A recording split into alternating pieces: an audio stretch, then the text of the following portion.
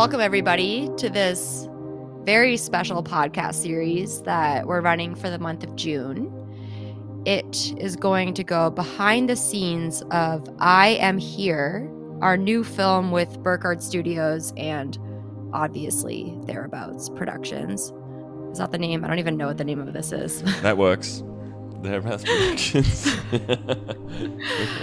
Okay. Oh, sorry. I'm not trying to interrupt you, but no one knows who I'm even talking to. So can the two of you remind everybody / tell everybody who you are? All right. My name's Angus. Last name Morton. I am the, founder of Thereabouts, I guess. Nice. Are we editing this or no? No, we're not. We're not editing this.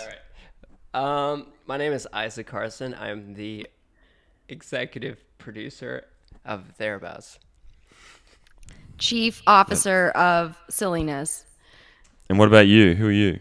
Yeah. Oh, good question, I guess. I'm Abby. I am the self-proclaimed editor-in-chief of Thereabouts, which is a made-up title for a made-up shop. And okay, people, why are we here? Why are we here? Well, we are here to talk about our new film that we are currently in the final stages of production, and we're currently seeking crowdfunding through Kickstarter for. The film's called I Am Here, and it is a docudrama, so a mixture of documentary and scripted narrative.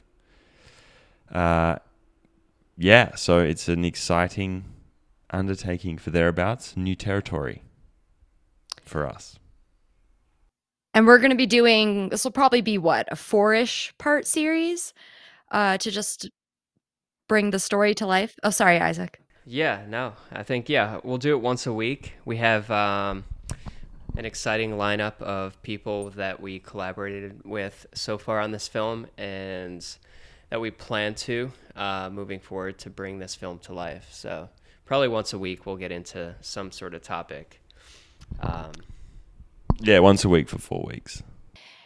And so I just want to kind of set the stage really quickly for people.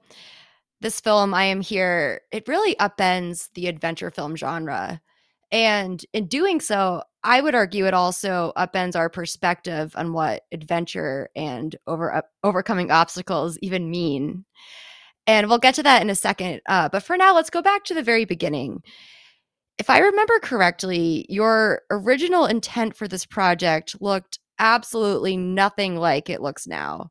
What was your original goal with this? It started out as 3 5-minute films with a really heavy animation element to them. That was Isaac and I's input. And as Gus mentioned, the animation element we hoped would differentiate it and provide some latitude in terms of injecting sort of the storytelling that we had in mind. Exactly, yeah. We wanted to do something that was fun and interesting to us. And that was the animation approach and kind of that initial idea, at least. But at the same time, really feeding into the outdoor industry narrative of short, snappy films that you can watch on your phone, maybe even watch on social media. Yeah, exactly.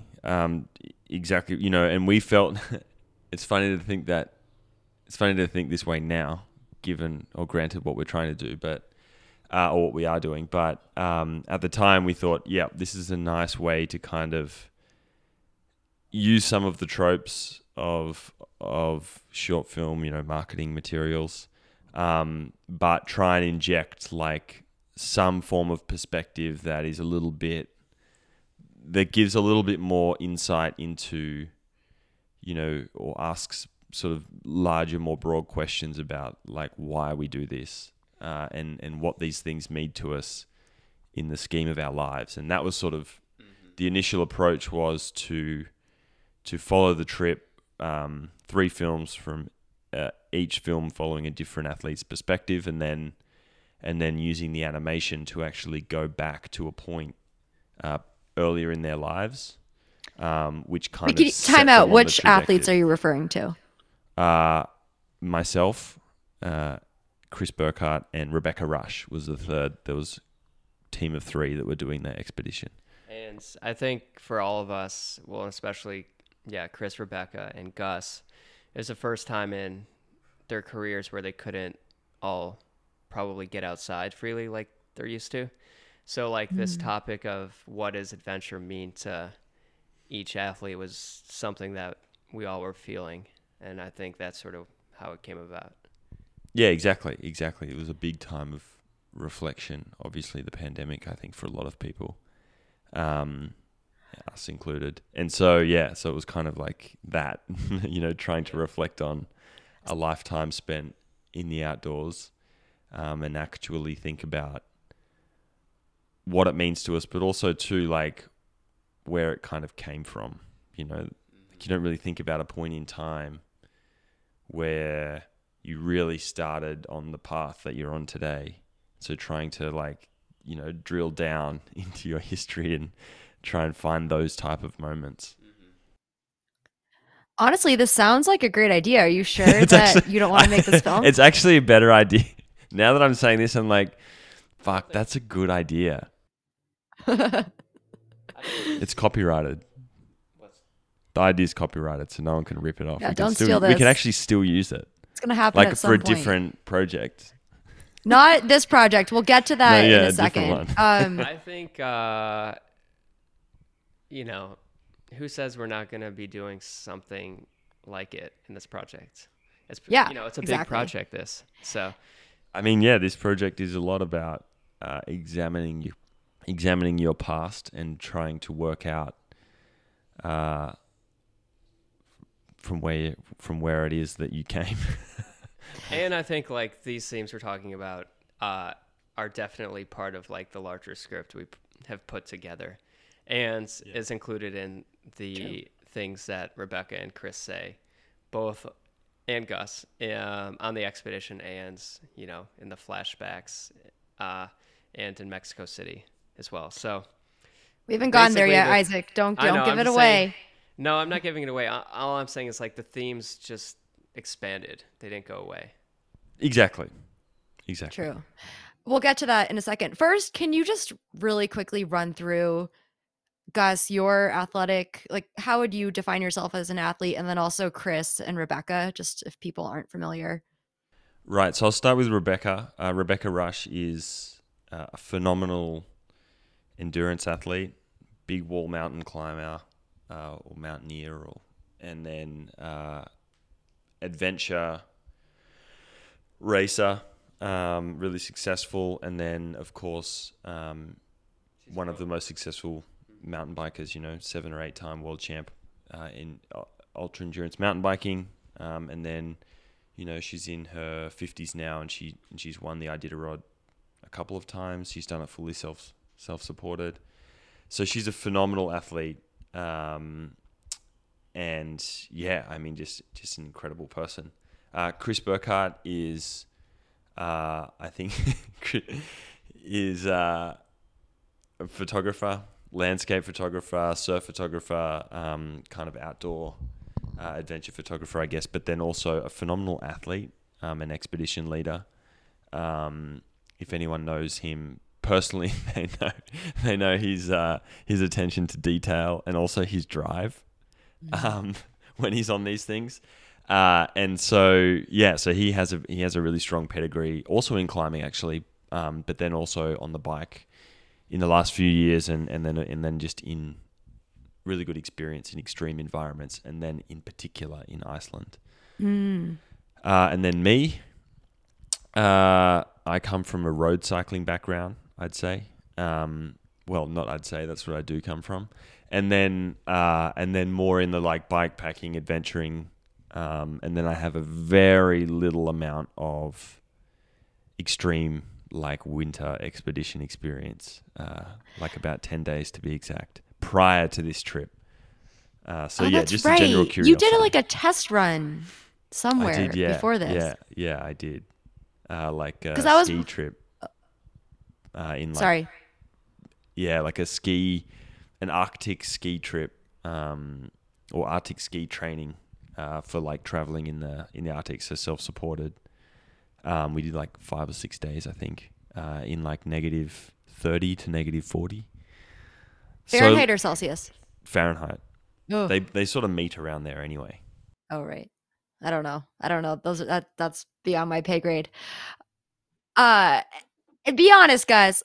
How good of shape would you say you were in going into this trip? I was in, well, that's a very good question. It's all relative, I think. I definitely wasn't putting in like 30, 32-hour weeks like I would have been when I was racing for a living on the bike. But I was probably doing maybe 12 or 13 hours training. And I was doing 3 days, predominantly the training I did in the build-up to this trip was I did like 3 days a week sort of strength and gym with a small amount of aerobic, like riding. And then I did a lot of skiing, like a lot of ski mountaineering, almost exclusively trained. Because the thing that I was worried about, when I'd done that Arctic training, you move really slowly, you were at walking pace. So there's no real threat of sweating, but you have to be very aware of the danger that sweating brings. But then I knew that riding a bike is like, it's harder to control that. And so I sort of, ski mountaineering, for anyone who's done it, you ski uphill, you get incredibly sweaty, even though it's freezing, and then you ski down the mountain and you freeze. And so like getting used to managing the temperature and managing that sweating issue, because I'm the sweatiest person in the world, hands down. I've never met a person who comes close to being as sweaty as I am. I don't know. I think I'm pretty close. Dude, so I run with you quite a bit, and I feel like we both are heavy drenched in sweat perspirers. at the end. And So so just that's- to make yourself feel better. Right. So But that's I've a made really peace with it. interesting point. So you were basically training on skis to try to figure out this sweat management system. So when you got to Iceland, you weren't going to freeze to death over there. Exactly. And when you look at the physiology of what we were doing, the riding was easy. Again, you're never meant to be exerting yourself so much that you sweat most of the time. So, so it was sort of like fitness-wise, you didn't need to have a high aerobic threshold or anaerobic threshold or anything like that. But you're on the bike for a lot of hours, so there's a strength component. You're also handling a really heavy bike, which you don't typically do, so there's a strength component there. And then there's a lot of walking, hopping on and off, lifting, sort of those odd movements. And so I actually did work with a guy, a trainer in the gym, and we did a lot of, like low weight but odd kind of movement strength stuff, a lot of one-legged strength stuff, a lot of sort of random, like you wouldn't know, and I would get in and I wouldn't know what the session would be, and we would do one set of exercises, and then he would sort of, so everything was randomized in a sense, so that you had no preconceived idea. So just trying to keep you on your toes. And so we would train like that, basically just to get strong. And I think honestly, like that coupled with obviously the skiing, which is different motion, but it's full body, I think really strength-wise put me in a good position. Yeah, you were actually in really good shape for this. Wow. Okay. Bad question, perhaps, but great answer. Oh, you thought you were going to catch me out. You're going to be like, oh yeah, I just got off the couch and did this thing. That's how I want to be perceived. But that's absolutely not the truth. Sorry, I can't get away with that just revealing anymore. all your secrets. Well, I don't know. I think a lot of people might have assumed that you were still in pro cycling shape. Sure. I think a lot So of it people goes do. either way. And I mean, yeah, and on that, like this is the first really tough sort of physical thing that I've actually worked towards since maybe like Red Hook Crit or something back in 2018. So I think people think that maybe I still train a lot or whatever. I mean, I keep fit for sure, but like this was the first physical event, so to speak, that I'd actually trained towards since I finished racing. So Were yeah, you excited to train? I mean, for the skiing, I was. I didn't want to ride. Like, it's one of those funny things where I thought, oh yeah, I'm ready for this. And initially, I did think that most of my training would be on the bike, and I started riding, and I was like, oh man, I hate this still. Like, not hate it. Sorry, that's the wrong word. Like, the idea of doing even just 12 hours a week riding, I was like, ooh, this is pushing my threshold for like, you know, ability to endure this. Well, and in your defense, it was winter in Boulder, which is wet and cold Yeah, and true. Yeah, exactly. not You're right. super fun for riding. Yeah. A lot of road riding, getting sprayed in the face by trucks. Like the trails are a mess. We're already at 21 minutes, so let's zipping right through this. Tell me what happened when you got to Iceland. This is a question for Isaac, for Yes. sure.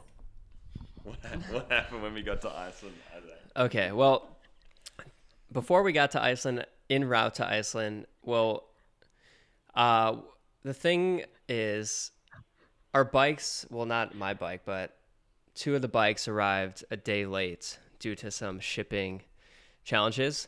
So we pushed our flight back, and at the time, there was only one flight a week to Iceland. And so we flew to Boston, and we had these cardboard bike boxes, and that's where we were going to meet up with Rebecca because she was on our flight. So anyway, show up to Iceland, and because Chris was already in Iceland, so we took his bike, and we had to go to baggage claim to get the bikes because we were switching to Iceland Air. Shout out to Iceland Air. Thank you for the flight.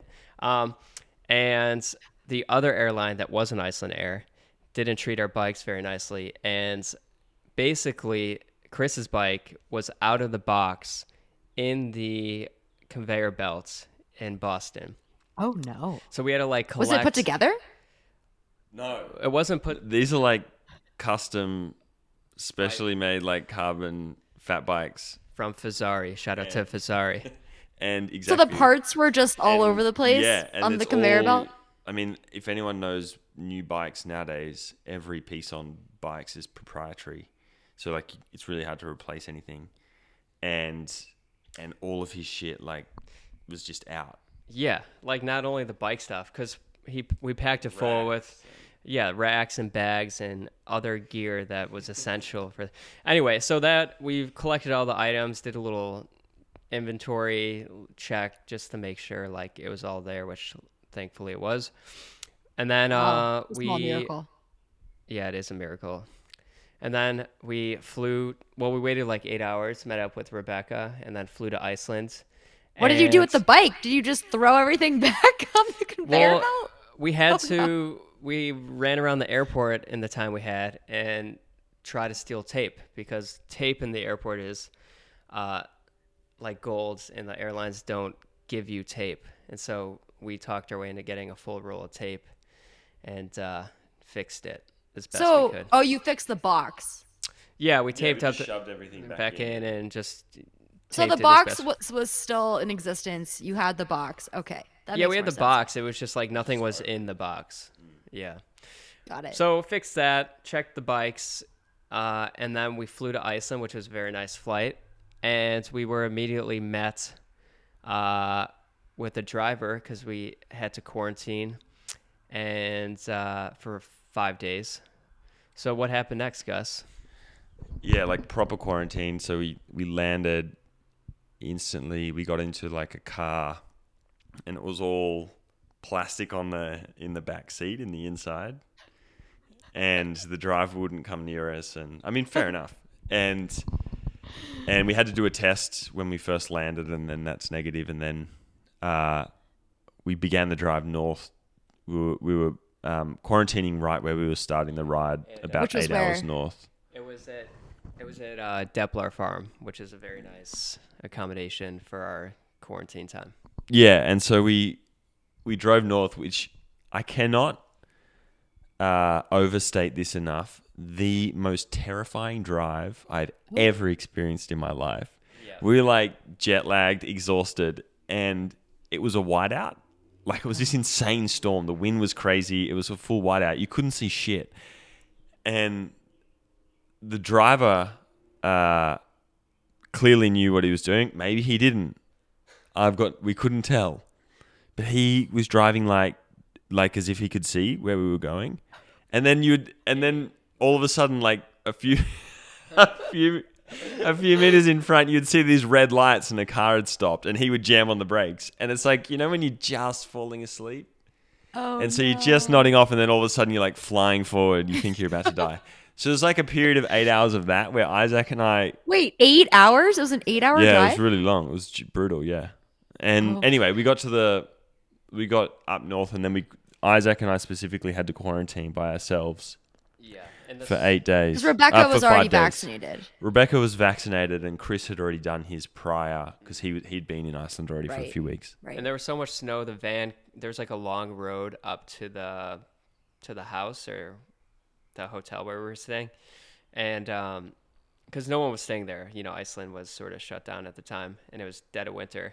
There's so much snow, the van couldn't make it up the long road, so we had to like drag our stuff like the mile all the way up to the house, like the bikes. And anyway, but we were glad that we made it. It was kind of cool though, because then fortunately we had then 5 days where no one could come near us, and it meant that we could prep and test gear properly in the conditions. Different bike setups, different so weight distribution, and then different gear and clothing. And it was both our first times in Iceland. So we, since we were far north, we saw the Northern Lights for the first time, multiple nights in a row. It was like a very nice time. Sounds romantic. Yeah, it was like a nice way to ease in. Yeah. It was romantic. And were people taking care of you while you were there? No one would come near us. Like, it was particularly, we were in the States. And by that stage, everyone, I think comparative to the rest of the world, there was never really a point where anyone here cared that much about COVID. You would wear the masks and whatever, but in Iceland, it was like people wouldn't come near us. In the sense of like the guy who was managing the property was really like, they were very strict about it, which again, like absolutely how it should be. So it meant that we were just completely by ourselves, right? Like they would come 20 meters away or whatever and be like, "You all right?" And you'd start to walk over and be like, "Yeah, we're good." And they'd be like, "Get back." And so what did you eat? Well, they'd left food there for us, but this was the thing. Isaac had asked, "Okay, we're being quarantined. What food does everybody want?" And myself included never answered him. And so they didn't really get us any food. So we were left with like some cereal, and there was packets of pasta. Some veggies, it was. We made it through fine, but it was definitely. I do distinctly remember getting there and being like, "Wait a second, I'd never really quite put two and two together that we really weren't able to even send someone to get us groceries." It was like, no, you're fully cut off. Like, what's in the house is in the house. So anyway, it was fine though. We got through it. You ate some like chocolate mole pasta with oh man, no, broccoli. Nothing like that. It was just like pasta. Well, you said there was chocolate. I'm kidding. Yeah, but chocolate bar. And okay, we should also, good time to ask, Isaac, what was your role on this project? My role is producer. So I helped put the expedition together, with the expedition team. Hero Productions is a local Icelandic production partner we worked with. So I helped, prep the expedition, and then line produced the capture team. What does that mean? Oh, it just means just produce the shoot, I guess. Like we had multiple cameras and a stills component as well. So I basically was just producer on the project as a whole. And so you had other camera people, excuse me, who came in as well. Yeah. We had Benjamin Hardman, who is an Australian, coincidentally, but lives in Iceland and knows Iceland super well. And so he was the lead DP. And then we had What does that stand for? director of photography. Yeah. Thank you. Yep. And then we had one other assistant to Ben, Thorsten, and Ryan Hill, who was doing drone and stills. And then I was the producer on the trip. And then we had 3 expedition drivers Squad. and a line producer in Iceland named Thora. So yeah, Hell it's yeah. it required a full team, both for safety and for helping us plot the route from north to south. Because the thing is, the ice changes constantly. So we could have come up with the route 2 weeks earlier, but it would have been different. It would have changed. So By they the went out. ice changing, what do you mean by that? Well, because basically there's ice and then there's rivers, a bunch of rivers. Some of them are frozen, some of them aren't. And so the expedition team and the scouting was really important because, the cyclists, Gus, Rebecca, and Chris had to traverse a route that was frozen or, cross the river that was frozen so their feet wouldn't get wet. So it was a very important thing that the route was scouted and that there was some level of confidence that a way could be traversed that would be safe, especially because the weather changes so quickly during the winter. Yeah, what did this trip look like? Walk us through it. Well, it was, I think we allocated, 10 days to 14 days or something overall. And that was essentially like a weather window, as Isaac said. And how many miles were you trying to cover? It was like 350 or so And that's miles. the entire length of Iceland. Yeah, that's from north to south, kind of bisecting, the highlands essentially in the center of Iceland, and Chris, who came up with the route and sort of the concept for the mission, really wanted to cut as direct a path as possible. So he wanted to essentially just go straight, which you can. Why not?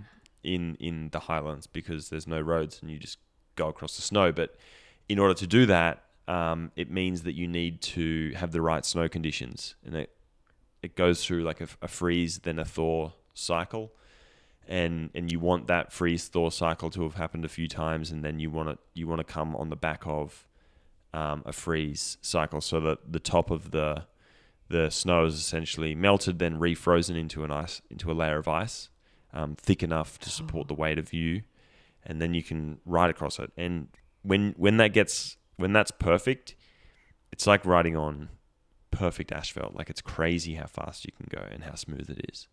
So knowing that we needed quite a few things to play in our favor in order to get the right snow conditions, we allocated quite a few days, and then once we knew that we were getting the right sort of weather pattern system coming up, it was basically a matter of, okay, let's go.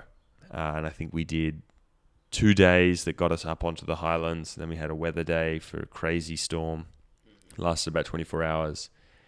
And then we did... Where did you stay during that? There were huts. There's a whole hut system throughout the highlands, and which are open to the public. And essentially we just plotted. So we had those. And they're open in winter, the huts. Yeah. Well, we got them opened. Yeah, at this time you needed permission. And so basically what happened is we had to scout, confirm the huts that we indeed wanted to use, and then they're sort of privately owned, is sort of how it goes, and we had to ask permission to stay in and we needed to get the lockbox code and provide it to the cyclists beforehand.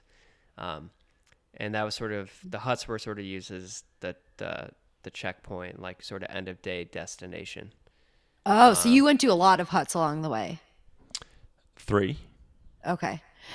And I have a question about all your shit. Was this a self-supported mission? Were you carrying Yeah. all your stuff even though you Yeah. had a film crew and Yeah, so we were self-supported. And look, there's probably someone that's going to like crawl up my ass about the definition of and the difference between self-sufficient and self-supported. Self-sufficient, I believe, is everything you need in order to survive carried with you. That includes shelter. And then self-supported is everything that or the means to support yourself carry with you on the bike.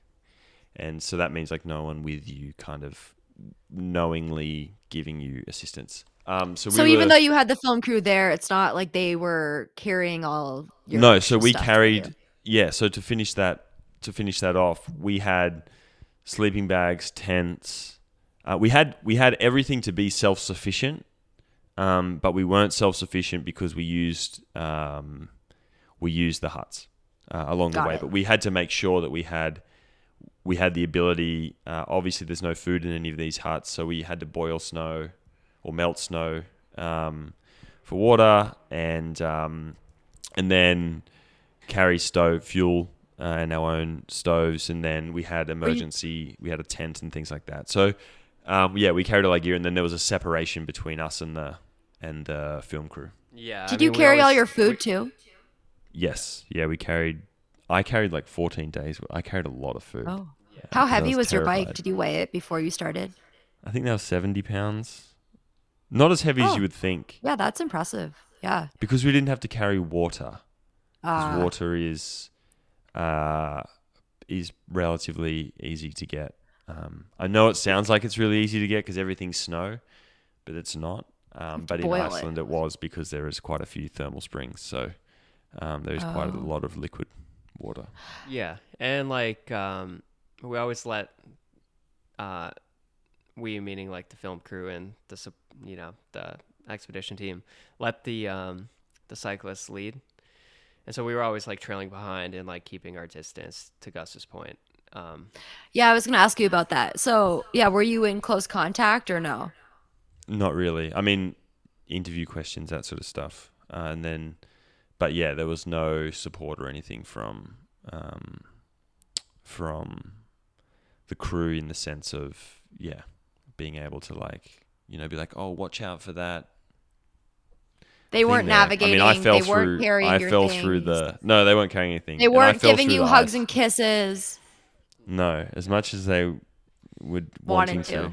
yeah, we would because we had food and some nice, we had some candy bars, so we would always be aware of oh, we should probably eat the Snickers in the car so that they don't see us chowing down on chocolate or whatever probably you crave while you're in the middle of the Icelandic highlands with day 5 of frozen meal. What were you eating out there, Gus? The main meals that we were eating, I was just trying to think, were like reindeer stew and the freeze dried meals, but they were like really cool Icelandic brand. That one of them was like reindeer stew. Fancy freeze dried food. I mean, yeah, it was. I mean, we lived absolutely fine. A lot of cabanossi sausage, which was gross. What's that? It's like this processed, kind of like jerky, salami type stuff, and that just sticks in my mind because the way that I did all my food was basically to break it up into days, and so I would mix all of the sweets and all of the savory stuff would just go in just a bag. Like my snacks would all be mixed in, so you'd kind of go in for a handful of snack, and you would come out with gummy bears and cabanossi sausage and like a Baby Bell cheese that would all go in your mouth at once. It was so like there was some semi-frozen, just wacky glob. combos. Yeah, The meat and the cheese sounded pretty good together. I mean, it all worked fine. But it's an uncouth It's an uncouth menu. Yeah. Oh gosh. Okay, we're already at 40 minutes. We might have to cut this into two parts, everything we wanted to accomplish in this episode, but that's fine. Uh I'm curious. So you talked about training for heat management. What did that look like out there in the field? The temperature, I mean, I have no idea what anyone's preconception would be for Iceland, but just going by the name, you sort of think that it's like The Arctic. terribly cold. And on paper, it's not actually that bad. I think the coldest it was negative 20 Celsius, which is maybe negative 10 or so Fahrenheit, or maybe like negative 5 Fahrenheit. I'll look it up. On the glacier, we hit negative 20 Fahrenheit. That's right. Which is actually that's insanely cold. But that was one specific point. But just generally speaking, like there were days where it was in the 30s prior to us getting up on Positive 30s Fahrenheit. Yeah. Like so, it was wow. like 30. Around sort of 5 degrees Celsius. That's like basically freezing. That's quite warm. So it was warm, but then you have to be prepared for negative 20 Fahrenheit at some point on the journey, and so managing heat was challenging because it's also really humid. That's the tricky point is the wind, the wind chill, and then it's really high dew humidity. point. So exactly, so the wind chill and then the dew point, like the humidity makes it a wet environment, so it feels savagely cold. And chilling. Right, so like yeah. I'm just trying to think what I would just wear. I think like a synthetic base layer, then a natural midweight base layer, then a third midweight, and then a shell. Because like because when it gets windy, like you need just the bomb-proof shell. But if it's not windy, you're not that cold. So there's a lot of venting and taking on and off gear, quite a lot. A lot of faff. A huge amount of faff. It sounds like. Like if you can minimize. Did you? Yeah, it's all about like taking your hands in and out of your pogies, or your gloves. Like you want to minimize that because after a while, obviously, your hands get destroyed, and I noticed that. Because I wasn't really diligent about it at first. So you try. By and group destroyed, you just together. mean dried out? Dried out and cold, yeah. Dried what out do you mean and cracked. by okay. And just freezing, like once your hands. Because in the pogies, they're good. You've got hand warmers. And pogies are these giant glove things that fit over the handlebars of your bike. And they're amazing. They're insulated. They're so warm. And so you want your hands in there all the time. So you take them out to operate a camera. You take them out to, I don't know, eat, do whatever. So any of that faff, becomes, you have to think about those sort of things. So you're trying to minimize any of that, which is a skill. And yeah, it is a skill, which it sounds like an exercise in meticulousness. It is. It's very system oriented. So you have, I haven't done enough of this to say that any one system is better than the other, but you need to have a system, right? And whatever that system is, in those rules that exist within that, you have to stick to it. So if it's like, these are the clothes that I wear, and at this point, like this is the way that I cool myself down, or whatever, however you do that, like you stick to that. And at the end, and then an order of things as well that you need to keep, because you don't want to lose an item of clothing. You don't want to not know where an item of clothing is, as well. So it's like everything has to come in and out of your bags in an order. And then when you're, taking things off or putting things on, it needs to go on and off in an order as well. And at least, yeah. And so then, like, all right, this is what I have to do at this point in order to, meet the demand of whatever the environment is. And it's sort of quick. You can be expedient, and you don't have to think about it too much, right? Because when the wind's blowing and you're tired and you're sort of mildly freaking out, not having to think about the thing that you need to do is great. Yeah, absolutely. Once you're in panic mode, you can't have to then call upon certain parts of your brain that, like the Right. decision Yeah, aspect you parts just of your open your brain. bag and you're like, oh, here are the things that I'm going to need in this situation, and they're right there, and you just put them on. And did you mention that you also were filming yourselves? Yeah, we did. I carried a camera with me, which, if anyone's watched the trailer, that opening sequence Everyone should watch the trailer. um, It's amazing. is all just this little camera that I brought with me.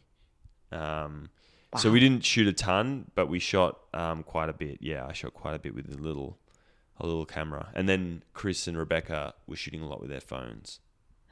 So, with the FAF, excluding the days where the weather was bad and you weren't riding, but the days that you were riding, factoring in all of these other things you had to do, how much time were you actually moving forward a day? We were like, well, so that's a good question. I don't know if I could answer like moving time, because it's so broken up. And I mean, it's probably on a Garmin somewhere, or a Wahoo, or whatever the fuck we use. But we would leave the house usually around 5 in the AM. morning. Yeah, 5 a.m., 5 to 6. And then we wouldn't finish until at least 12 hours, but a lot of the time, like 10 at night. I mean, some days we went right through the night. So, like, it was long, 14 hours of kind of from door to door was not uncommon. I mean, it wasn't like we were out there forever, but we were, yeah. One day was 21 hours straight. Yeah, basically. Why? Well, you gotta wait for the film, cliffhanger. But basically, 2 days became one, and so the elapsed time for that day was almost 24 hours of riding. Yeah, and the reason, the main thing that you play to, like, is the weather, right? And fortunately, they have amazing weather and amazing sort of like transmission of what the weather's doing and what it's going to be doing. So You mean they have weather amazing tracking, weather tracking weather tracking. systems. Exactly. I forgot to say the last part of that sentence, which is critical. It was 70 and sunny every day. Yeah. It was easy. So you had the ability to foresee, okay, in 12 hours time, like there's going to be a storm hitting. And because of that, you could then go, all right, well, for example, okay, in 12 hours time, if it's going to hit, like, do we double our day today and try and push to another point? What's another point that we can push to move us along further in the case that the storm sticks around and we have to hole up for another day, et cetera, et cetera. So we ended up doing that a couple of times. We doubled the distance of the days just due to weather. Because you were having a good weather window. Yeah, And yeah, bad or weather a was better, coming. yeah, or more so, it was a bad weather window was coming. And what did bad weather look like? Oh. What does that mean? They did all the wind in like meters. It was like 160 mile an hour winds in one section, and you couldn't see, or 160 kilometer, 100 mile an hour wind sustained, and you couldn't With see snow? anything. Yeah, it was white out. Basically, it gets so windy you could barely stand up. Like if you were to get out of the car or the truck or the hut and the wind was blowing at max speed, you would get blown over. And also probably more important for riding, you can't see in front of your face. So it's just blowing snow. Yeah, and then I the mean, wind chill. it's impossible to ride a bike when it's like 30 miles an hour wind. So 100 miles an hour, no. Yeah, exactly. So you have to be very careful, or very like aware of that. All of expedition type travel is very much about the goal is just to make it at some point or other, right? And you have to be as safe as you possibly can. So it's about not taking risks. So in those situations, you just wait. You wouldn't even push into it, which is a totally different mindset to how I was as an athlete and how I sort of like approached racing a bike or whatever. You race in whatever conditions, and it's always being aggressive, and with training and all of that, it's always about pushing through. But It's about going as fast as you can as well. Yeah, exactly. So it was very much the opposite of that, which is interesting. Yeah, it took some of the... I mean, there was a lot of thinking about when to stop and start in terms of like your guys' decision making. But also, I mean, maybe this is a question for you. Is like, did it feel uh, simplified because you weren't like hammering all the time? You were just like, well, this is sort of, it is what it is with the weather. Yeah, exactly. I think so at first, um, you know, Rebecca, who has a lot of experience in this, was very much accepting of, all right, the snow conditions are the way they are, the weather is the way that it is. I'm going to just like get through this in sort of the most efficient way that I can. Whereas Chris and I very much early on were trying to push through and sort of like figure out, we can make this work, we can ride this section, or like, and you learn very quickly that, hang on, the fastest way, but also the smartest way is to just get through it as efficiently and easily as you sort of possibly can. And so, yeah, then once you sort of made peace with that, it was very much like, all right, if it looks even remotely kind of dangerous, there's no point in moving forward.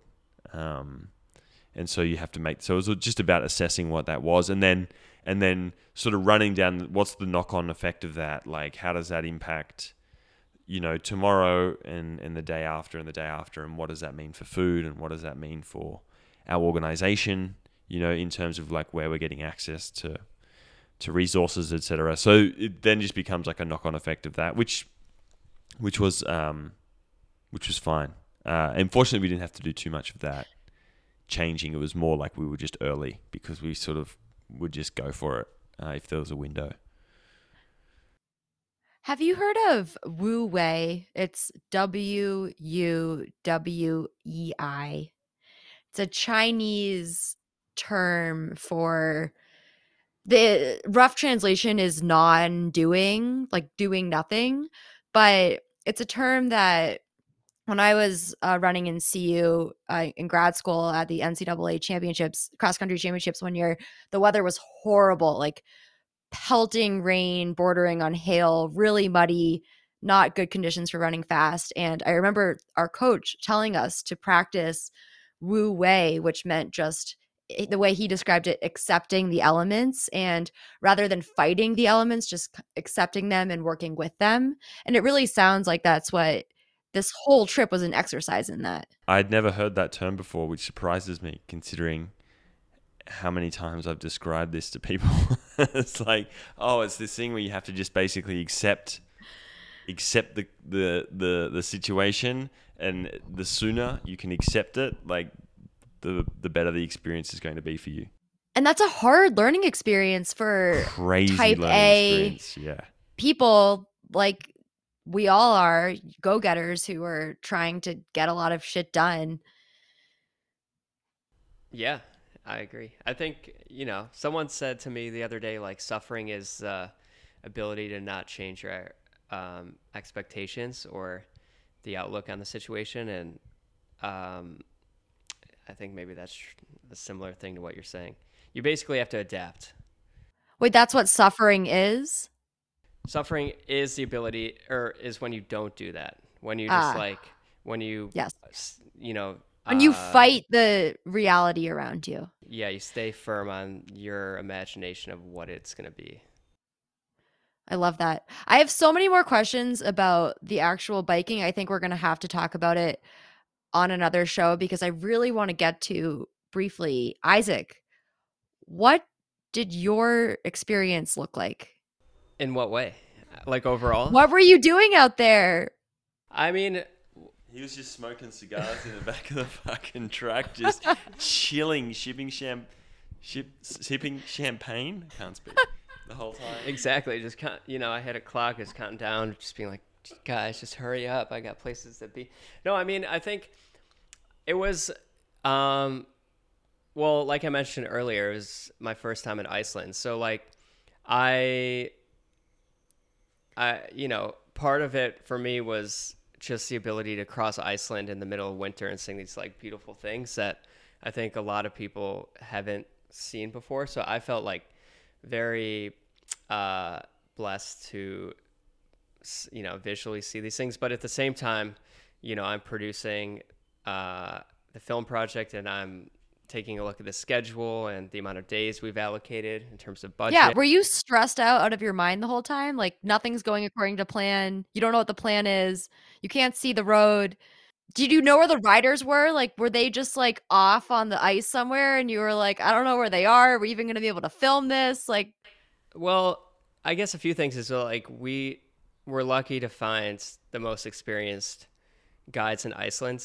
And so like for me there was a level of comfort that we have these, this team that does this for a living. But at the same time, like these are my friends, and there were times, well, multiple times where we lost them.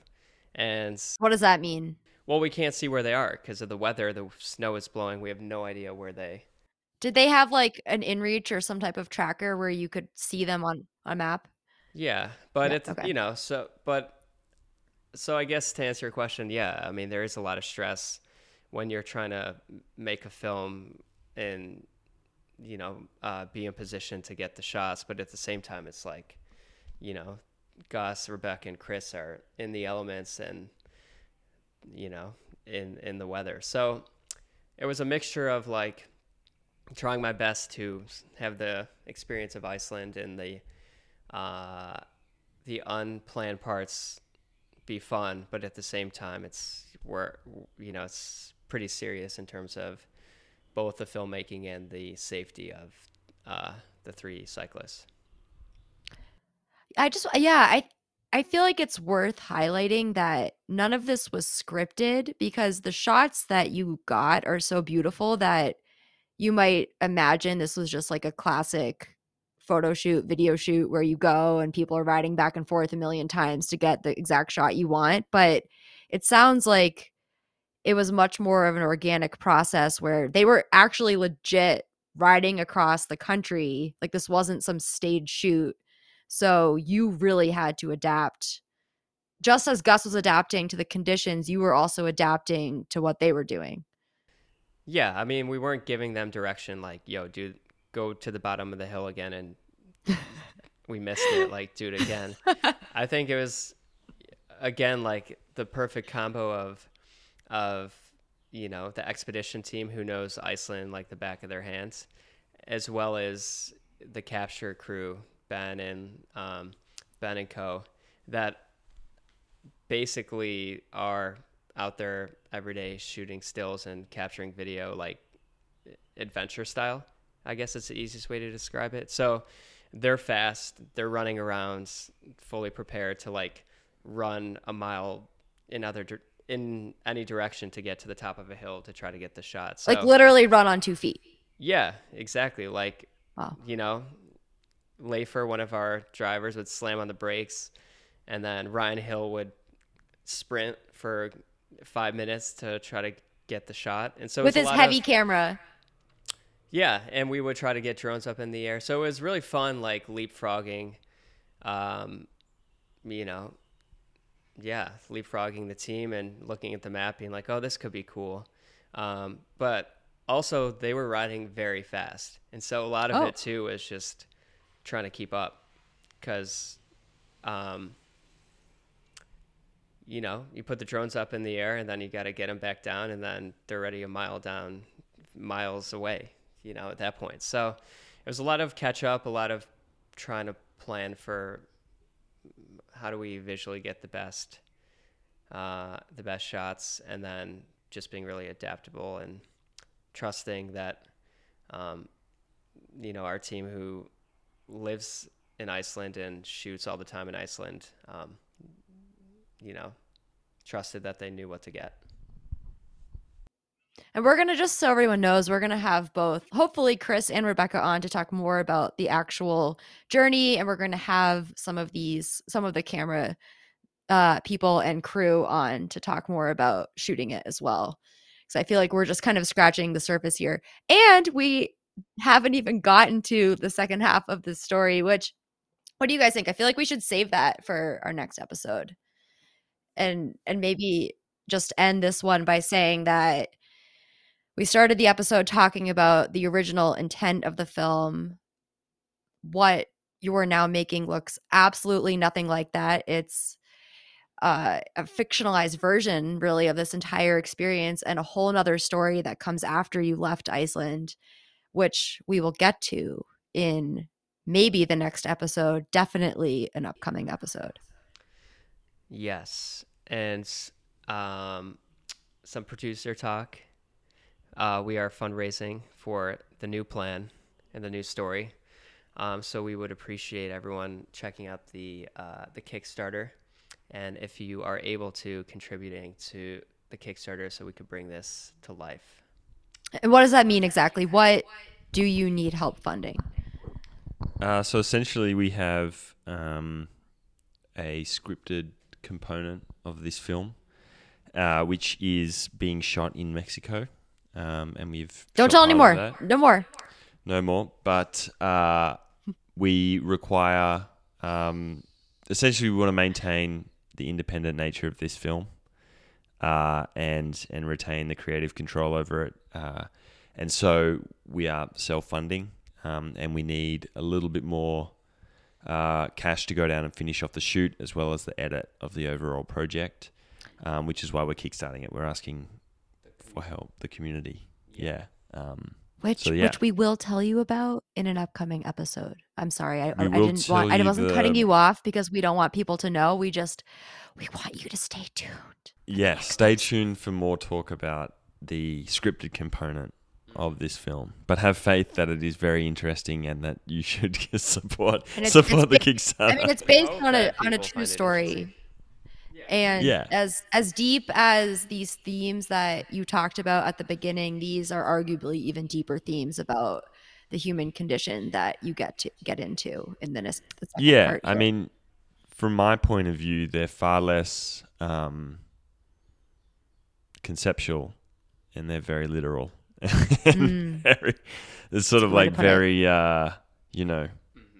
raw in my mind and memory.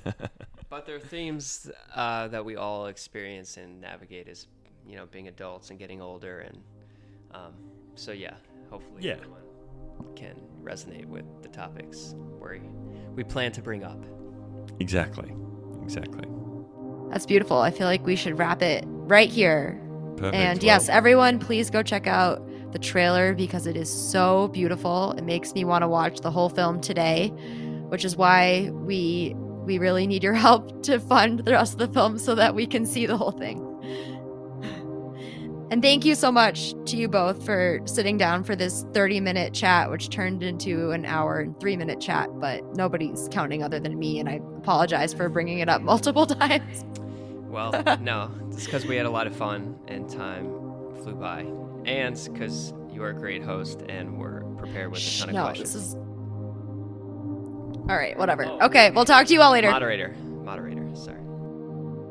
Bye. Bye. Thank you. Bye. Bye. Thank you. Bye. Bye. Bye. Thank you. Bye. Bye. Bye. Bye.